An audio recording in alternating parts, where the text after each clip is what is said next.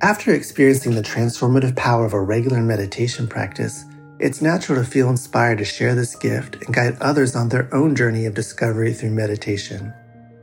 Join Buddhist teacher David Nichtern and Duncan Trussell, comedian and creator of the Netflix animated series The Midnight Gospel, for a free online event on Tuesday, May 7th at 6 p.m. Eastern Time. They'll discuss the profound practices of mindfulness in Dharma Moon's renowned mindfulness meditation teacher training program. Get certified by Dharma Moon to teach meditation, lead group practice sessions, and work with individual students. Visit dharmamoon.com/BeHereNow for more info and to reserve your spot for the free online event with David Nichtern and Duncan Trussell.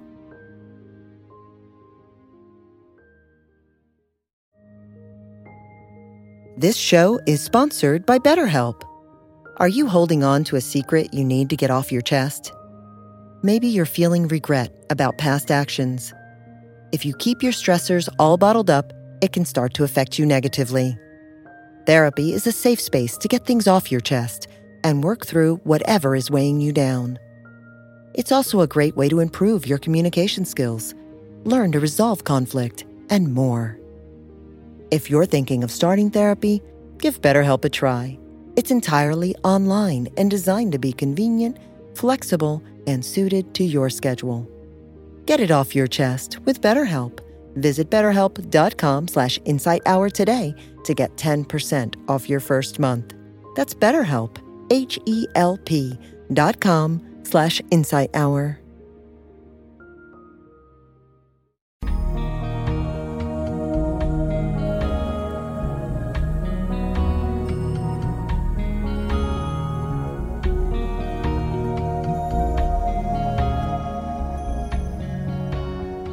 Welcome to the Joseph Goldstein Insight Hour. This podcast is an expression of our shared interest in self-discovery.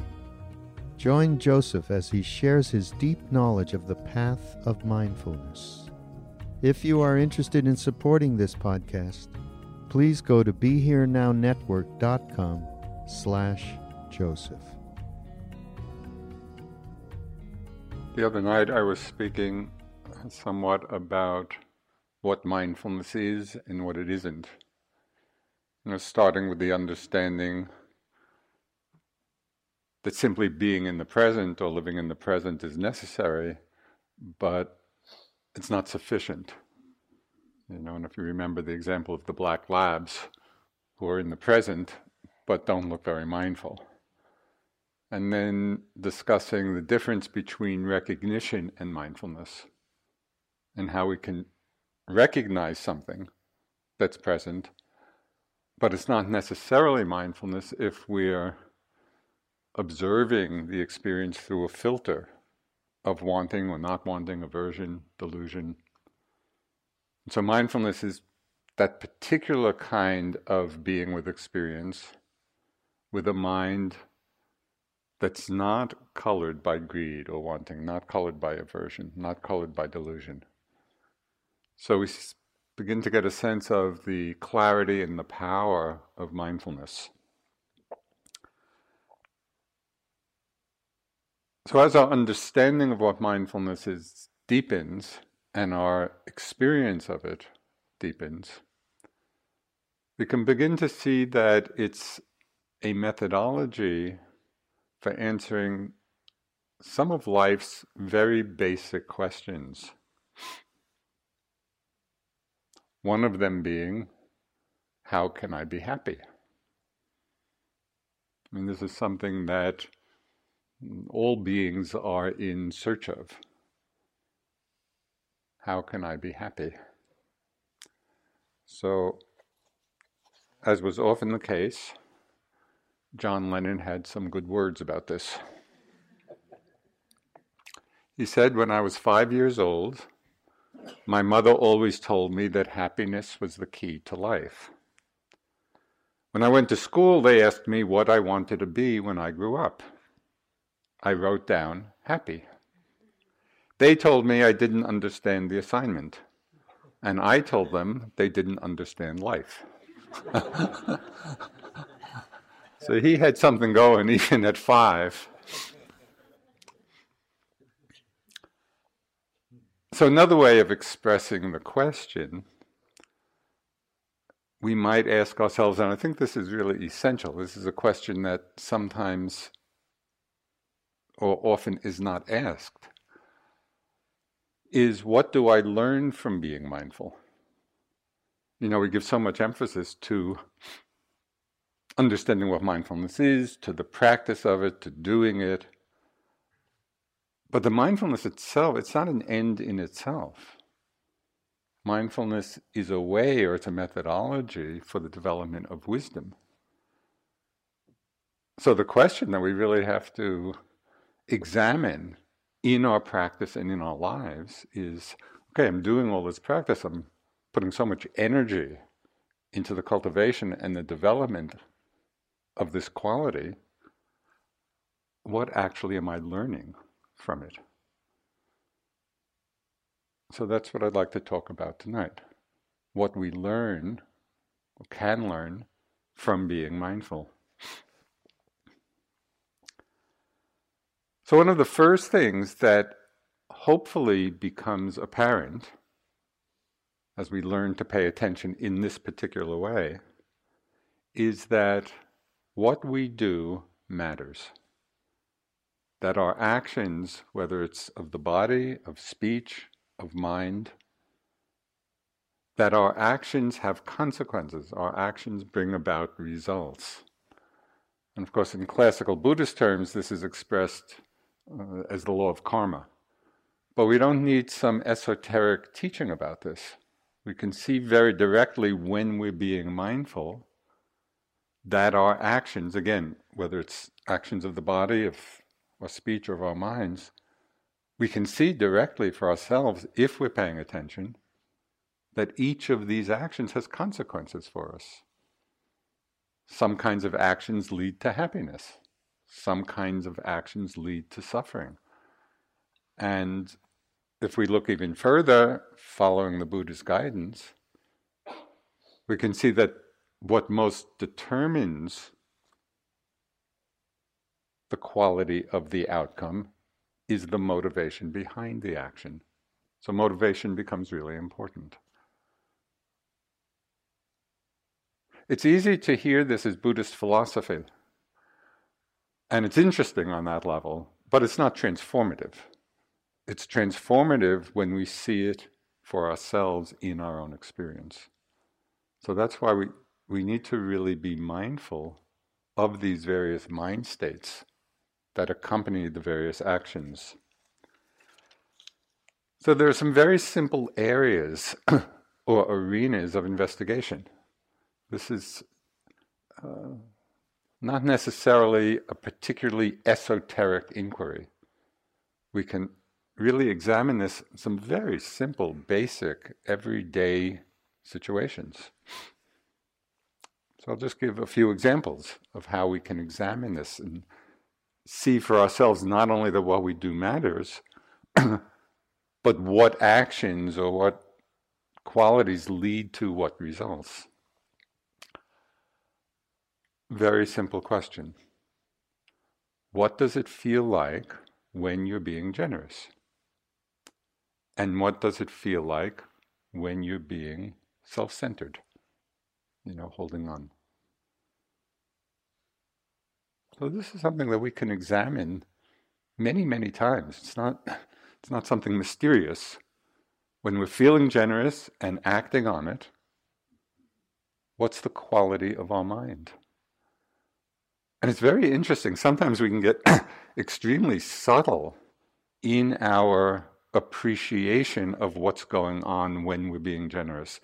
Because very often it's spontaneous and we just offer something.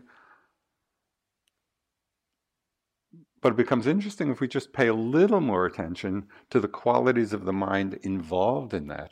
And what I found is really quite beautiful is that two things are going on, among others, when we're being generous. And that is that the qualities of mind, of heart that are present, generally there's a feeling of metta. We're being generous because we're having loving, friendly feelings towards somebody. And what's also becomes obvious, in the very act of giving, there's a renunciation. We're letting go of something in giving it to someone else.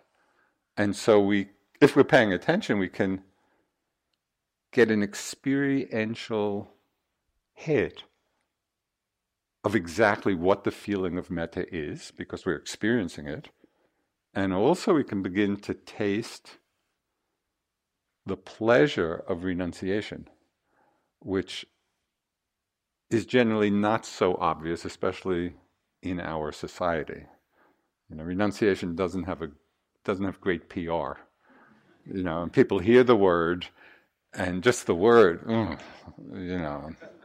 it's something that's good for us, but we don't really like it, because it has connotations of deprivation and lack. But actually, when we're experiencing the quality of renunciation, and another phrase that might illustrate or point to its freeing aspect, you could think of renunciation as non-addiction. Not holding on, not being addicted to things. In an act of generosity, we're not addicted.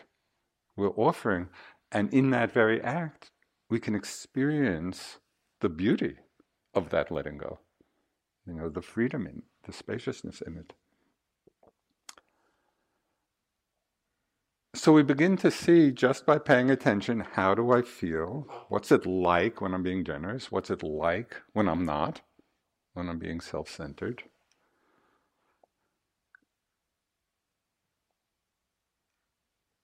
And it's really interesting, like mindfulness or concentration or loving kindness, generosity itself is its own practice. It's a quality of mind that we can cultivate, that we can practice. And we're all at different places, along that development. For some people, it's very easy. It's well developed in them, and it's easy to be generous. For other people with a different kind of conditioning, for whatever reason, it may not come so easily. And so really need to start practicing in a very slow and gradual way. I had some very early lessons in this. And in looking back, this goes back to my early college years, before I knew anything about, I didn't know anything about Buddhism or the teachings or mindfulness.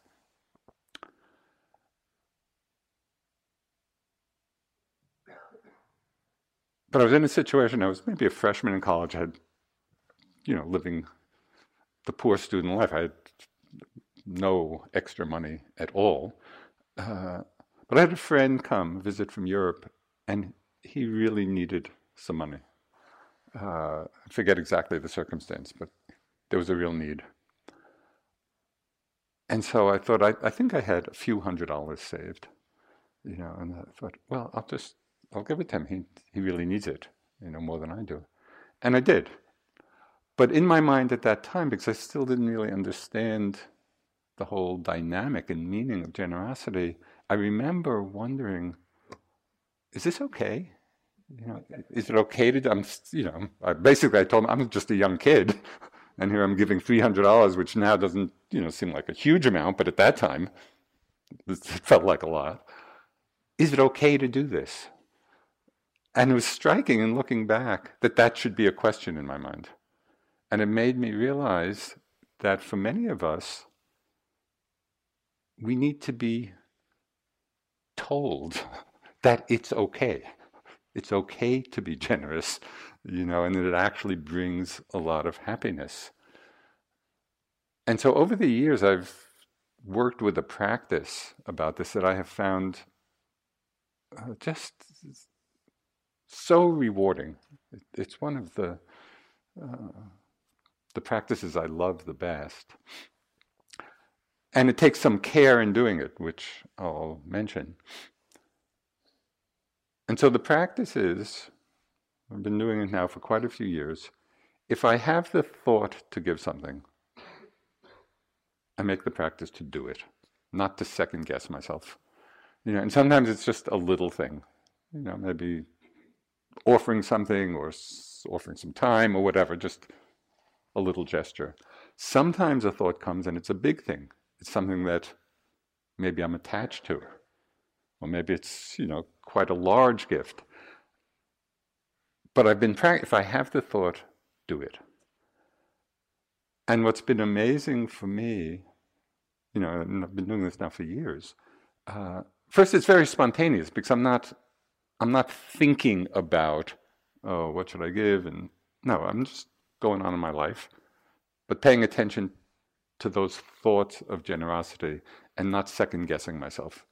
No, I may need it later. No, they don't really need it. No, maybe, all those doubting thoughts about whether we should be generous or not.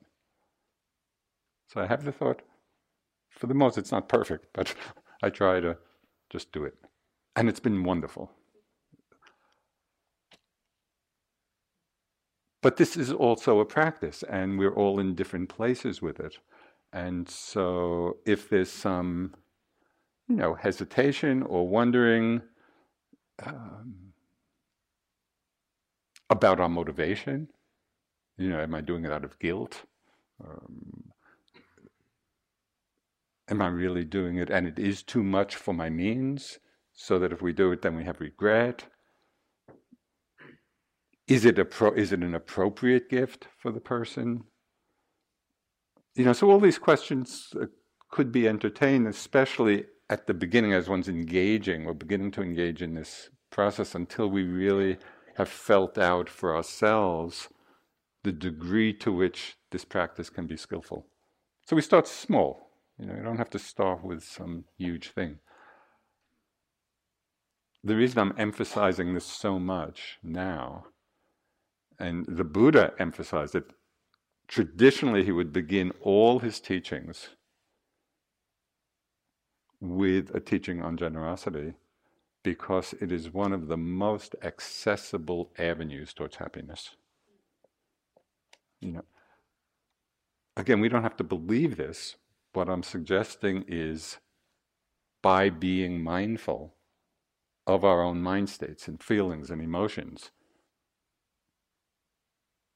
and how they arise in different actions, along with different actions we take, then we see for ourselves, this is a source of happiness in our lives.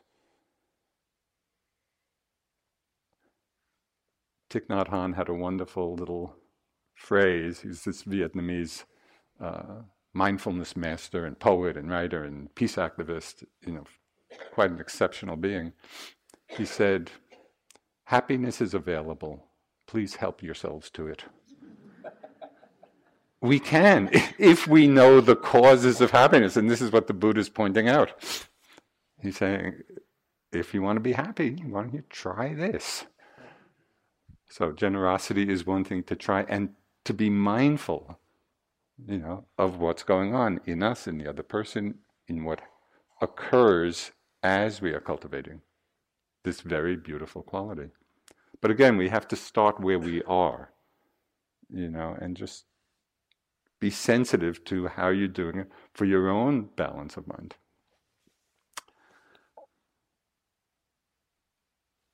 Another very simple investigation. What does it feel like when we're being kind or unkind? Which do you think brings more happiness? Some of these things are so obvious. Sometimes I think the Buddha's teaching, I could imagine him, it's almost like he's teaching second graders. Okay, be generous, be kind, don't kill.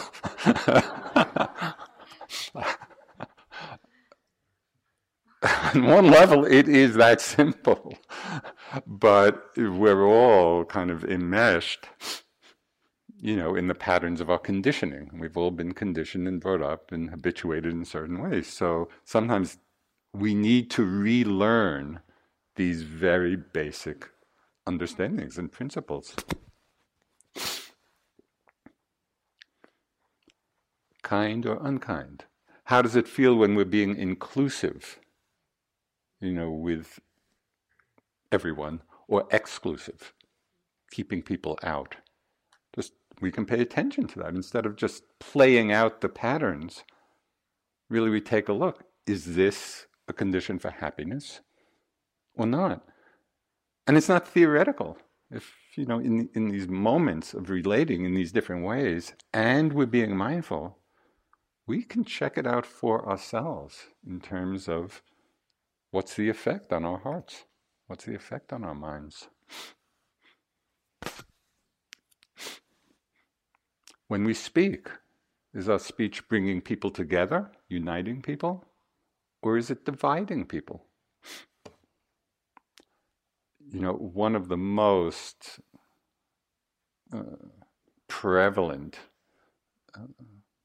speech patterns in many people, this is really common, it's probably common worldwide, is the tendency or the certain delight we can have in gossiping about other people. And I've just noticed both in my own speech in that regard or in listening to others, that kind of speech very often has an underlying divisiveness. Talking about maybe somebody's faults or something. It's like trying to get people on our side, as we're speaking of others. So what would it be like, first to see that, to say, oh, so this kind of speech is dividing rather than uniting, right? This kind of way of relating is excluding rather than excluding rather than including, right? So these are ordinary, everyday experiences we have. Are we paying attention? Because it's only through attentiveness to our own experience that actually some of these patterns can be transformed. I had an early lesson in this. So I was in India practicing in Bodh Gaya, which is the place of the Buddha's enlightenment. And this was in the early years. This was probably the late 60s. And very few people were there. Now there are lots and lots of Westerners who go. Then, I don't know, there may have been 12 or 15 of us at this place. And in between the times of intensive retreat, we would be doing our own practice, and we each had kind of a little hut, around the garden wall. But sometimes we just get together, more socially, when we weren't doing intensive practice. And one night, this one woman who was there, she said, as we were gathering, she had written a song, and she had a guitar, and she wanted to sing it for us. And she said, I wrote a song about each of you. And so in my mind, that I just assumed, without any, particular thinking about, I just assumed that it would be like a humorous roast. She would just pick out the quirky qualities of each person. It turns out that her song, she wrote a song highlighting the good qualities in each person. And the uniqueness of that just has stayed with me all these years. It was so unexpected that somebody would create this kind of highlighting all the good qualities in the people around. It was really amazing, and the feeling of metta and connectedness, and it was such a beautiful evening. So do you see how simple it is? This part of the practice is not complicated because it deals with bringing mindfulness into these very ordinary aspects of our experience. How we are with other people, how we are with our speech, but we're paying attention. We're watching our minds. What brings happiness? What brings peace? What doesn't?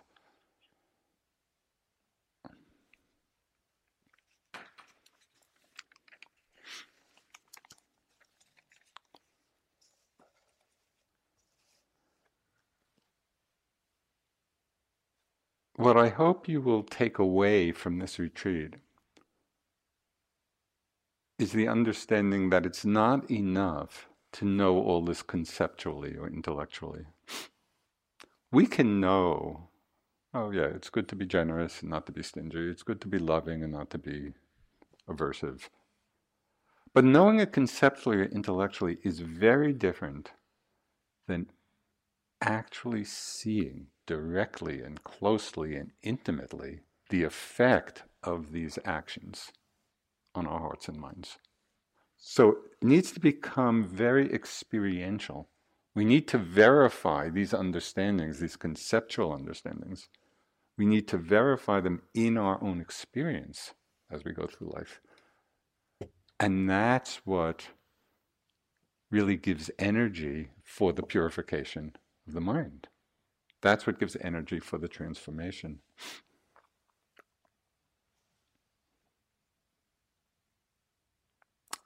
Mindfulness can also lead us to more subtle levels of what brings us happiness, of what we can learn from being mindful.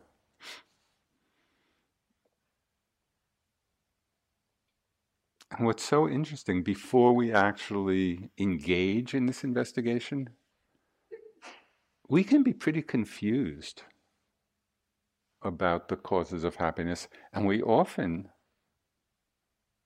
do things wanting happiness, and yet we're doing the very things that cause suffering. So I'll give you an example. And just that understanding, it's said, is what motivated the Buddha after his enlightenment as he viewed the world. And he said he saw all these beings who were seeking happiness and wanting happiness and desiring happiness and doing the very things that resulted in suffering because of delusion, because of confusion. And that's what motivated him, it said, out of compassion, to share the teachings. So what are some examples of this?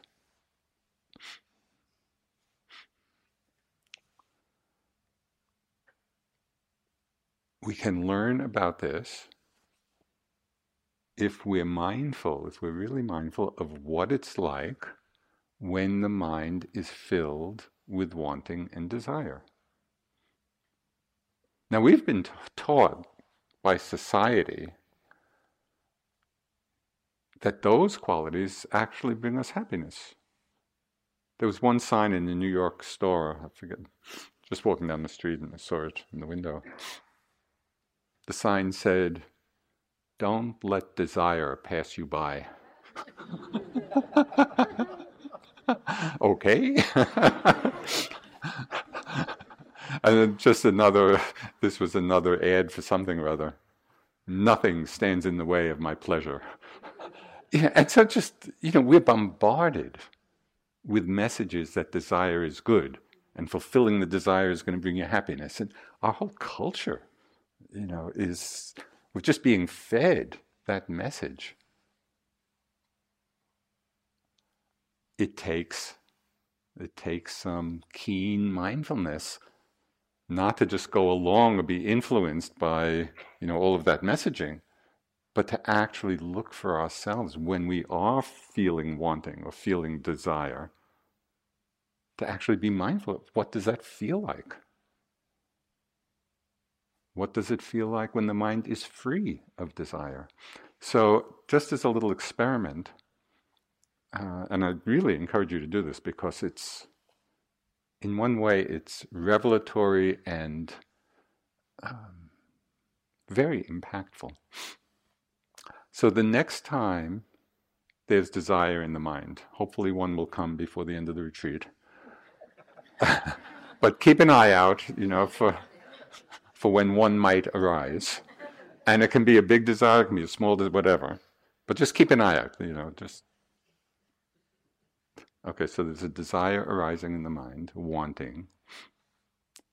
And just sit with it, but be mindful of what it feels like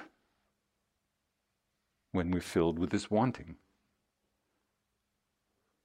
And what's interesting, the wanting is often there because we think it's going to bring us happiness, but we're not paying attention to actually how it makes us feel.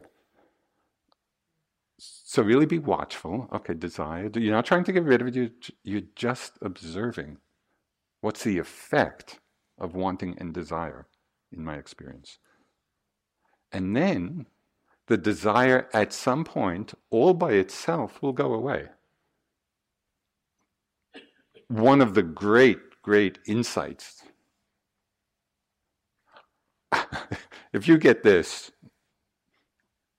you will have saved yourself a lifetime of suffering. That you don't have to fulfill desires for them to go away. I mean, we think when they're strong, we think the only relief will come from actually fulfilling it. But desires are impermanent like everything else. They will go all by themselves. So in this experiment, the next time you're feeling some desire or wanting for anything, notice what it feels like. Hang out with it for as long as it's there, and then notice what it feels like when the desire goes. That's the key moment. My experience has been, and in talking with yogis, over all these years, it's a common experience. Desire, and then when it goes, it feels like we've been let out of the grip of something. It's like the desire has held us in its grip, and there's a certain contraction and tension in that, even if we're associating it with some pleasant fulfillment, but the actual experience of wanting, and then it ends, all of a sudden it's like the heart and the mind are released out of the grip and the seduction of wanting. And we can feel, this is not theoretical, because we're there in the experience, we're being mindful of it as it's happening. We actually experience the freedom or the release or the peace or the openness or the spaciousness of not wanting. So again, this is huge, because this can reorient,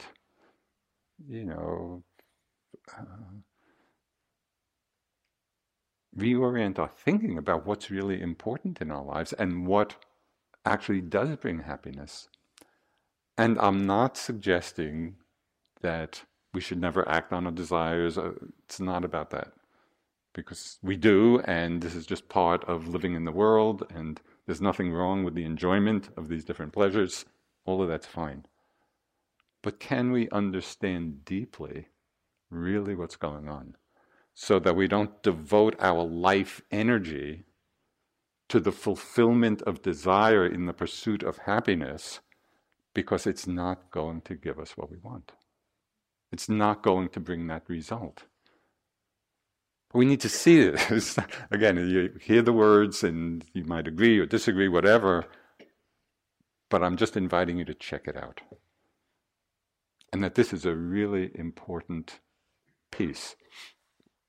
When the Buddha laid out the Four Noble Truths, talked about the truth of difficulty or the truth of suffering, and what the cause was on a fundamental level is craving.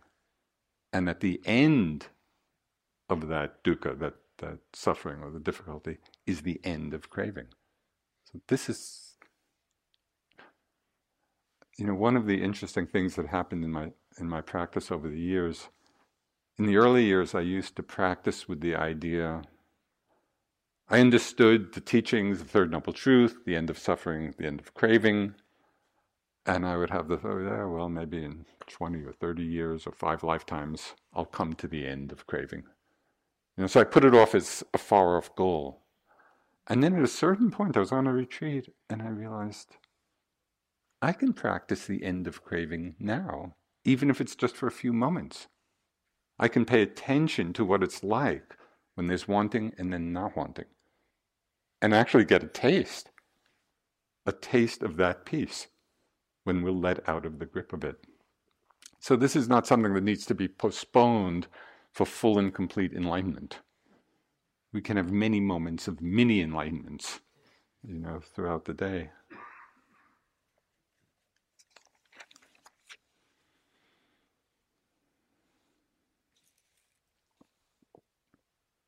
So in a similar way, in terms of using mindfulness to investigate what really are the causes of happiness in our lives, what we can learn from being mindful, is to pay attention when we're feeling a lot of aversion or anger.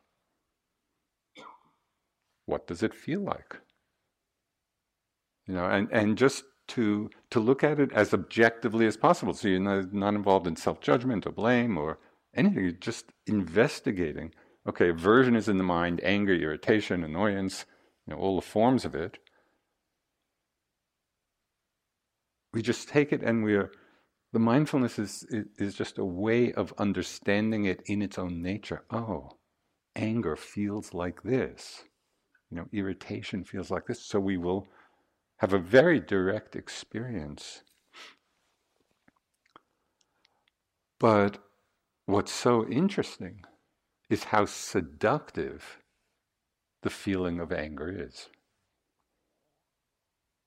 It's a powerful energy, and often when we're feeling anger in different circumstances, we feel empowered, because it's a powerful energy, and often we feel strong as we're, in the midst of that emotion.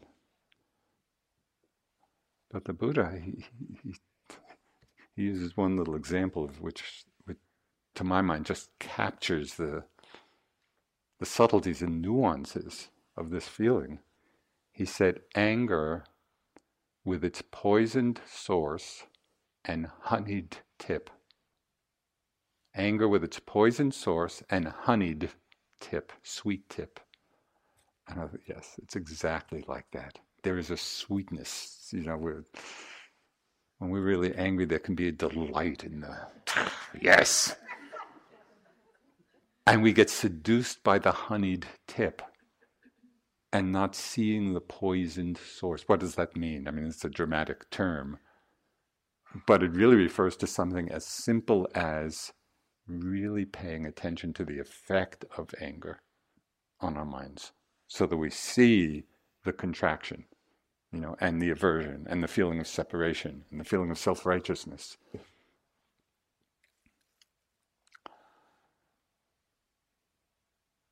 But I think even though we may often justify the anger to ourselves, well, in this situation I should be angry, who is it that's suffering? We are the ones who are suffering. But often we're not really being mindful, and so we're not really seeing it or feeling it, the suffering of it. So having said all that, it's also important to realize that at times powerful emotions like anger or others are telling us something that we need to pay attention to. So there's some value in recognizing what's happening, in seeing the honeyed tip and the poison source, but also seeing, okay, is there a message here? Is there something that needs responding to? So just as a few examples, sometimes maybe strong anger may arise in the face of injustice. And we see the injustice, whether it's towards us or other beings, and in the face of that injustice, it arouses anger in us and outrage. Or maybe there's a situation with individuals where they're really involved in some harmful actions, and the anger is a signal, it's a message, I need to set boundaries here. And that's important and that's skillful. The challenge is, can we understand the message? Okay, is this anger telling us something about the situation that needs a response? Can we understand the message and take appropriate action, but without being overwhelmed by the anger and then acting it out in ways that might be quite unskillful? So do you see the difference? It's like the arising of the emotion may be telling us something. We want to hear the message, but then we don't want to be acting out with that energy of anger. Then we want to be acting out with balance, with effectiveness, with what's going to be skillful and appropriate at this time. So one of the most famous lines in the Buddha's teaching, and it's easy to hear this almost as a cliche, but there's a profound meaning in it, for all of us as we live, where the Buddha said, hatred never ceases by hatred. It only ceases by love, or loving kindness. It's a very simple statement, but we can see it in the world, when there's hatred.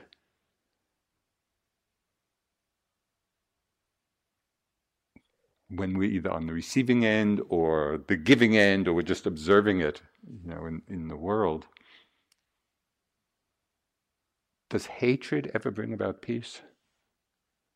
And I don't think so. And see, hatred just breeds hatred. So then hatred comes back, and then it escalates and escalates, and so much of the huge conflicts and suffering in the world, these mutual hatreds that sometimes have been going on for generations. Hatred never ceases by hatred, even though it's so easy to fall into that pattern. So can we pay attention? And hopefully none of you kind of are consumed by hatred, but even little aspects of it, really pay attention and see that there's another possibility.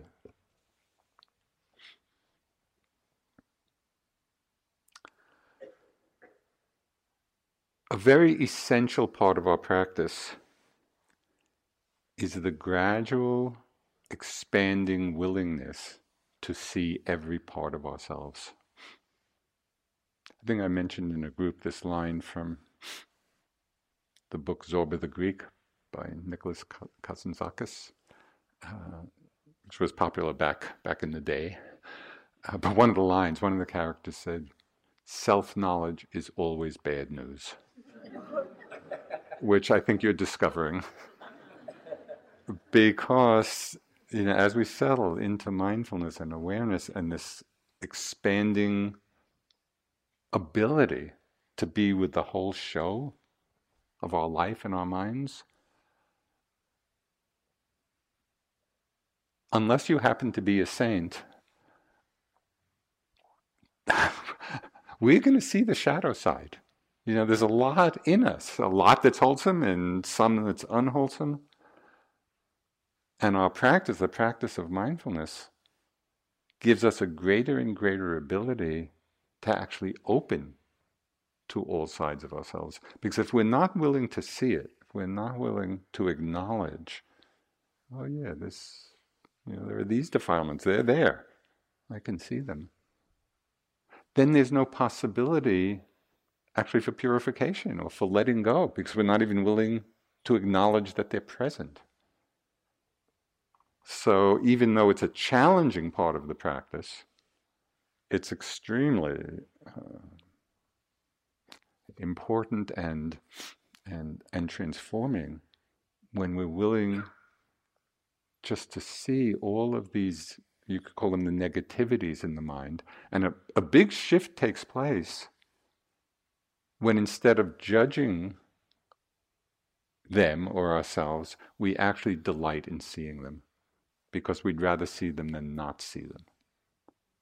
So I had an experience with Sayadaw U Pandita, and again, as I've mentioned, he was a pretty fierce, demanding teacher and a very powerful presence. And somehow, in sitting with him, especially in the early years of that, I would just feel like my mind regressed to a 3-year-old.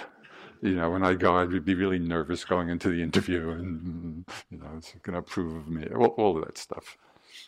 And what he was doing, the first period of time when I was sitting with him, every interview, maybe not everyone, but many, I'd give my report, and he would just point out the various defilements in my mind, which he could tell just from my report. And at first, it made me feel terrible. I felt I was judging myself, And then I was projecting that he was judging me, which just made it worse, and so that made me even more not liking to go in. But he kept doing this, and he kept doing this, and I was feeling wasn't easy. But at a certain point, this was after months, I went in, I gave my report, and I don't know, he pointed out 10 different defilements that were in my mind. He is greed, he is conceit, he is pride, he is this, he is that. And I just started to laugh. At that point, as he was going through the whole litany of my defilements, I just started to laugh. And it was amazing. As soon as I stopped taking it so seriously, he stopped doing it. That was the last time that I went in for an interview that he did that. And just in retrospect now, first I can see how skillful it was. Retrospectively, it didn't feel that way at the time. But he just kept pushing my buttons as long as there was a reaction. And when there was no longer a reaction, didn't have to do it. So in this opening to the full range of what's in there, we actually want to be seeing, the shadow side as well as the bright side, because that's how we come to a fuller understanding of ourselves, and to learn how to see it without self-judgment, without blame, this actually can be a delight. Oh, good, I see you. One of the lines in the text, which happens quite often, the Buddha will say, Mara. Mara is the embodiment of ignorance and delusion. So Mara will be up to some tricks, and the Buddha will say, Mara, I see you. And then Mara disappears. So that's what it's like when we see the various defilements in our minds, and we can say, Mara, I see you. Jealousy, I see you. Pride, I see you. Greed, I see you. Just that being mindful of the whole range of our experience is the pathway to freedom, to liberation. And so we can take delight in the seeing.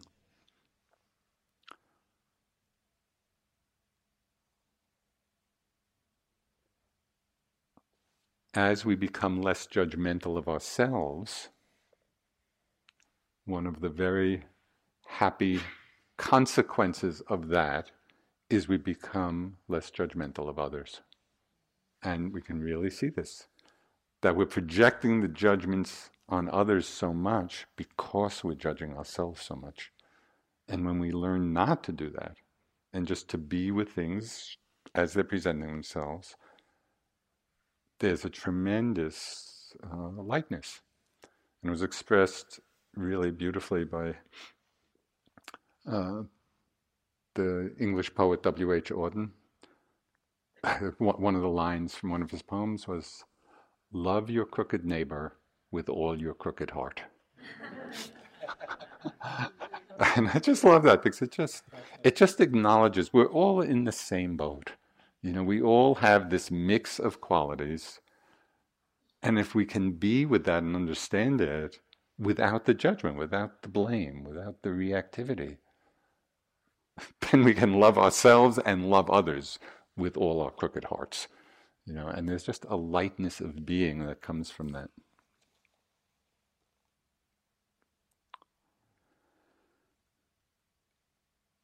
So besides seeing what is wholesome in the mind, and wholesome is really just another word for happiness producing. That's what wholesome is. It's the Buddha pointed out, these are the wholesome qualities of mind. These are the qualities of mind that actually bring us happiness and peace. In addition to what we learn from being mindful on this level, we're just seeing, okay, what are the qualities that bring us happiness, which bring us suffering? In the practice of mindfulness, we can take it even deeper and really see, what is it that leads to freedom? And whatever word you might use the word freedom, or you might use the word peace, or truth, whatever word for you symbolizes the highest understanding, the highest value.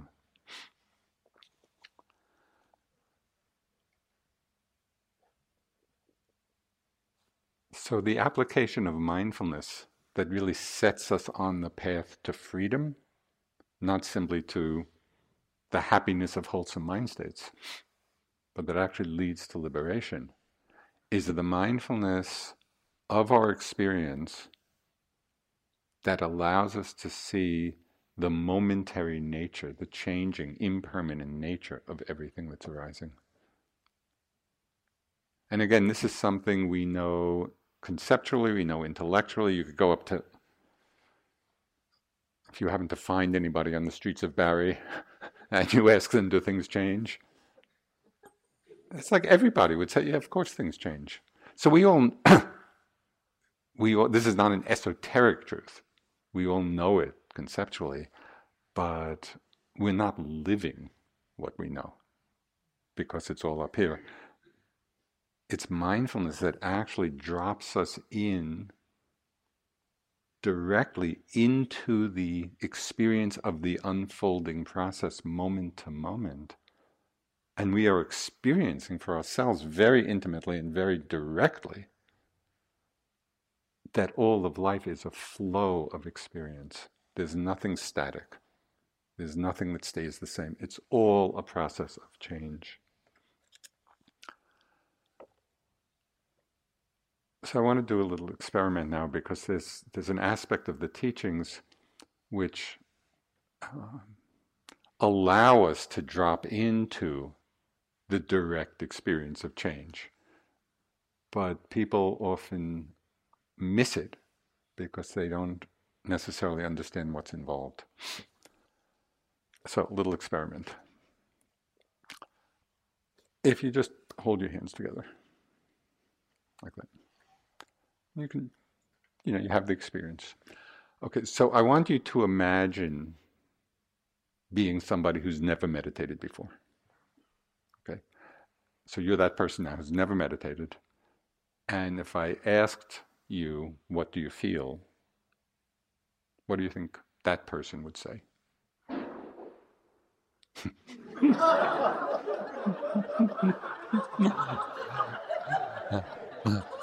We had to rehearse that a lot.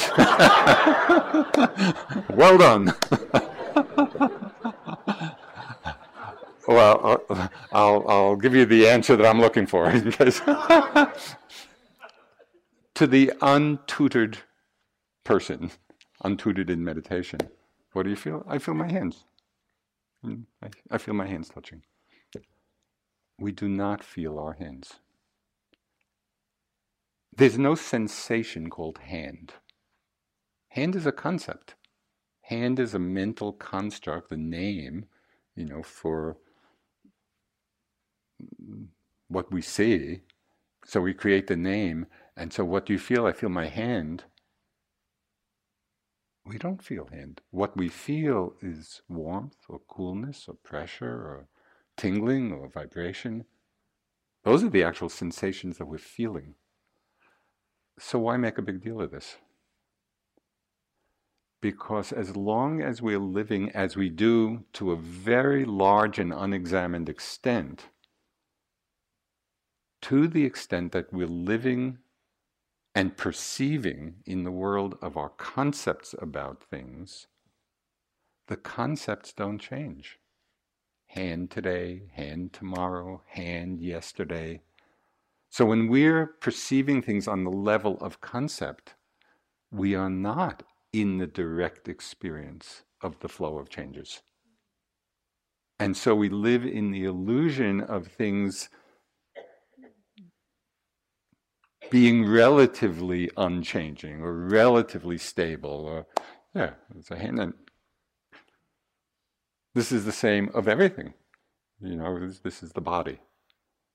And as long as we think of the body, we feel the body. Body is a concept. There's no sensation called body. Right? The body is a concept. But what is it that we actually feel? So the sensations that we feel are the things that I mentioned. And what's very apparent as soon as we drop to that level, and it's really simple.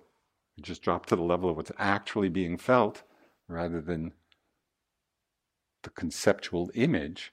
As soon as we drop to the level of sensation, we are right there seeing the changes. These sensations of pressure, tightness, tingling, tension, whether it's this or just the sensations in the body or as we're moving through the day, when you're being mindful on that level, the flow of changes becomes so apparent. This is the level we need to drop down. Our meditation has to go from that level of concept to the level of direct experience, because that's where impermanence reveals itself. So, halfway through.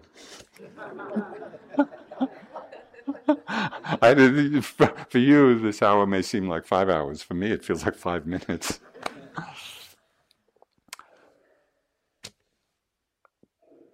So I just want to give you a few examples, simple ways of dropping down into this flow of impermanence, because this is the doorway to liberation. In very simple things. You know, you hear a sound.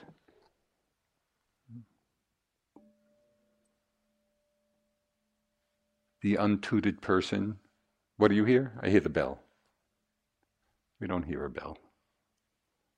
There's a certain, vibration. And even the vibration of the sound itself is not one thing. Right? There's nothing permanent in that process. It's all moment to moment. It's a flow. You take a step. So the conceptual level is, oh, I feel my foot. I feel my leg. We don't feel foot. We don't feel leg. No sensation called foot. We feel heaviness, we feel pressure, we feel tightness. So first it's just to get to the level of sensation, and then when we're on that level to see that even in one step, it's not one thing. In one step, many sensations. In one breath, an in-breath, an out-breath, a rising. It's not one thing. How many different sensations are happening in the course of one breath? So that's the direction. That's how we want to use the mindfulness to really investigate on that level the impermanence of our experience. Okay, I'm going to wrap this up. So why? Why do this? The Buddha gave a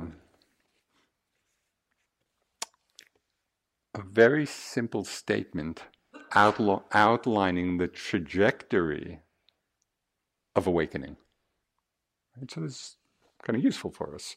It just lays out a few very simple elements of the process of liberation. And it's all tied, it all has its beginning in the experience of impermanence, which is why I wanted to emphasize it. He said, in perceiving impermanence, the mind doesn't cling. When it doesn't cling, it is not agitated. When it's not agitated, it personally attains nibbana, the highest peace. Few very simple steps. Seeing impermanence, the mind doesn't cling. Not clinging, the mind is not agitated. Not agitated, we're right there in the vicinity of awakening.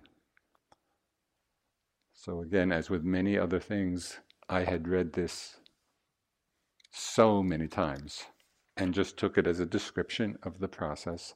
And it was only in recent years that I took those words as an instruction to actually look,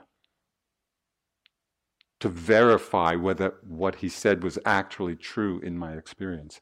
And so I invite you, it's really when you're at whatever time in the day, in any activity, whether it's sitting or walking or moving around, when you really feel like you are in the flow of perceiving impermanence, you're with the flow of changes. And it could be something very simple, like just the flow of changes in a movement.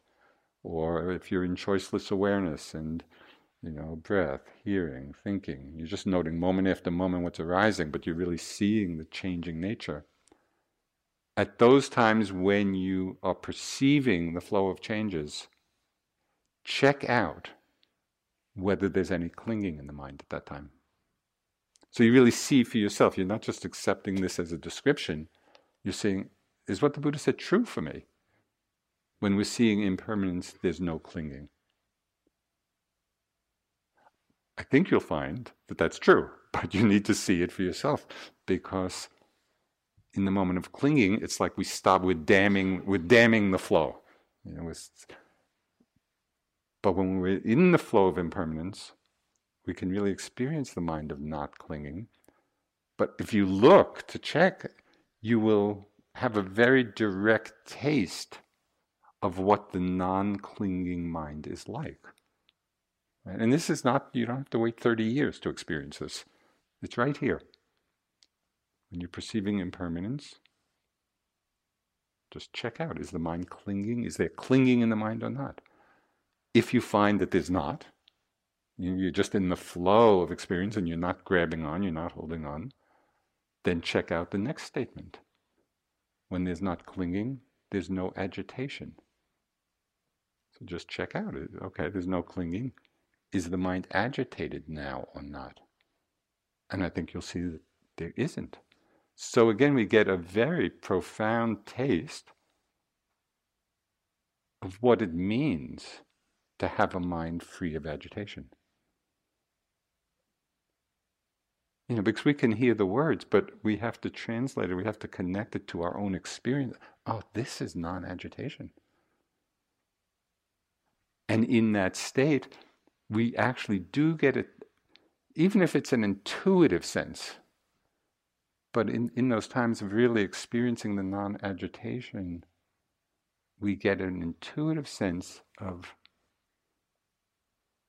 the potential or the taste of enlightenment, of freedom.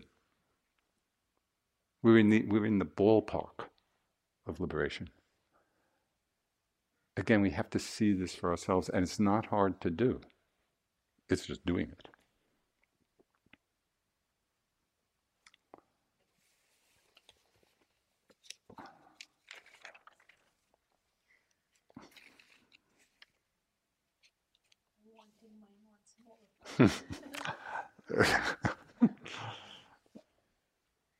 So I'll close with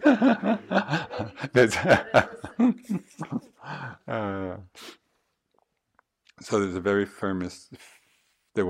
famous Burmese Sayadaw teacher, a meditation man. He was very renowned. He was both this fantastic scholar, but also a meditative adept. He was considered a great enlightened being. His name was Ledi Sayadaw. That's L-E-D-I, not L-A-D-Y. So Ledi Sayadaw.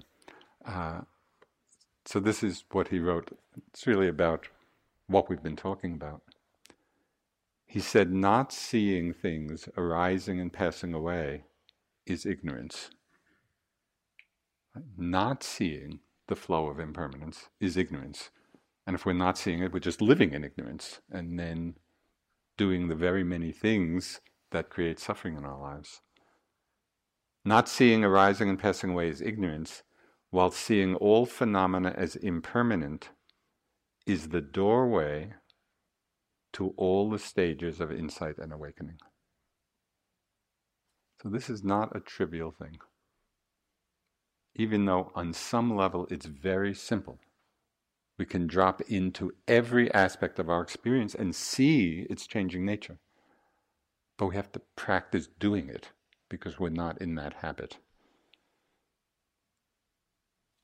Not seeing arising and passing away is ignorance, while seeing all phenomena as impermanent is the doorway to all the stages of insight and awakening.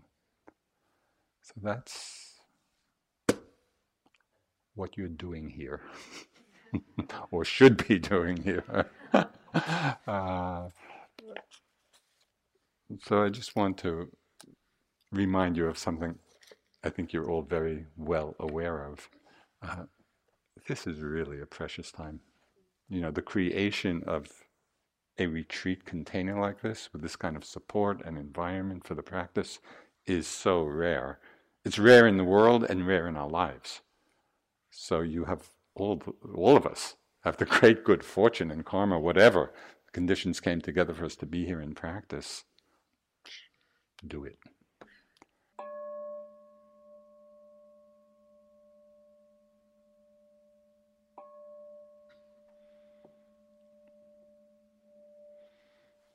Thank you.